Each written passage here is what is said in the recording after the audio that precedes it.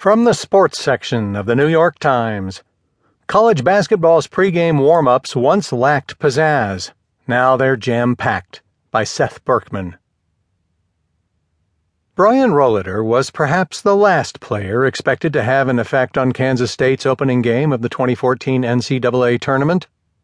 But before the game even began, Rohleder, a walk-on sophomore at Kansas State who had scored 2 points in 31 minutes that season, forged a bond with Kareem Abdul-Jabbar, who from 1966 to 1969, while known as Lou Alcindor, had scored 2,325 points for UCLA. As Kansas State's players warmed up to take on Kentucky, one of Rohleder's teammates threw down a one-handed dunk.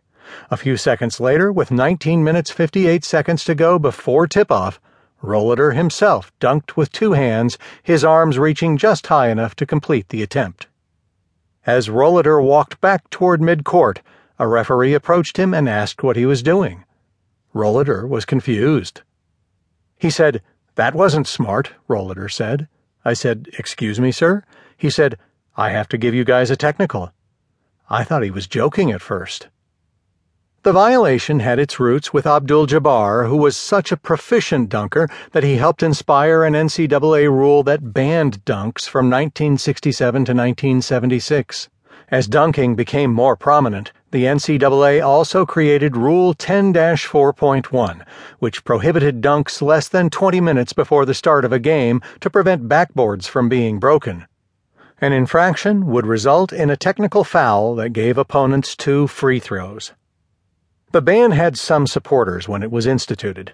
Bob Boyd, then the coach at Southern California, told the New York Times in 1971 that the vaudeville of dunking did not belong in warm-ups.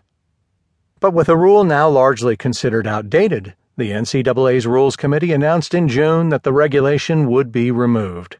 As a result, dunks have begun to proliferate in warm-ups, turning layup lines into jam sessions. At the first college basketball game of the season, Columbia forward Jeff Kobe unleashed several skillful dunks, much to the delight of an audience composed mostly of schoolchildren. Kobe said recently that being able to include dunks into his pregame repertory had given a boost to his confidence and his team's energy. In previous years, the Lions occasionally took the court early to get their dunking fix before the referees came onto the floor. And if officials were closely watching for players breaking the rule, Kobe said, the players would elevate as if they were going to dunk, but would instead drop the ball in. Even though the rule was rarely enforced, programs did not overlook its potential effect. At Columbia, Kobe said, it was the duty of seniors to keep underclassmen cognizant of such rulebook intricacies. Tennessee Tech coach Steve Payne said that during warm-ups, the team's coaches would make sure the players were aware of the rule. "We've had it called on us," Payne said. "Young guys, you don't quite know what they're thinking at times. We do our best to educate on the rules and monitor during warm-ups." Before each season, North Florida coach Matthew Driscoll often reminded his players of the pregame dunking rule, he said, and if they wanted to dunk before the 20-minute countdown, Driscoll cautioned against showy dunks, hoping to prevent injuries. "I once saw a guy caught his front tooth in the net, and it ripped out," he said. "We were very proactive on the front end about the rule."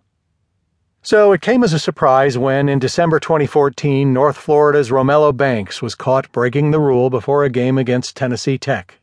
Torrance Rowe made both of the free throws that the technical foul produced, and Tennessee Tech eventually won 82-80. Driscoll said his team's squandering a 9-point halftime lead had more of an effect on the result than Rowe's free throws, but the violation nonetheless received widespread coverage online and became the tipping point in changing Rule 10-4.1. Reggie Minton, the chairman of the NCAA Rules Committee from 1998 to 2000, said that some obscure rules were probably often overlooked. "When the rule first went in, I think it was for safety, and that was installed at the right time," said Minton, now the deputy executive director of the National Association of Basketball Coaches. "Once the breakaway rims became workable and everybody had them, it was probably overdue. But at least we got it done," he added, referring to the removal of the rule. Minton began coaching as an assistant at Air Force in 1969 when the rule banning dunking in games was still enforced.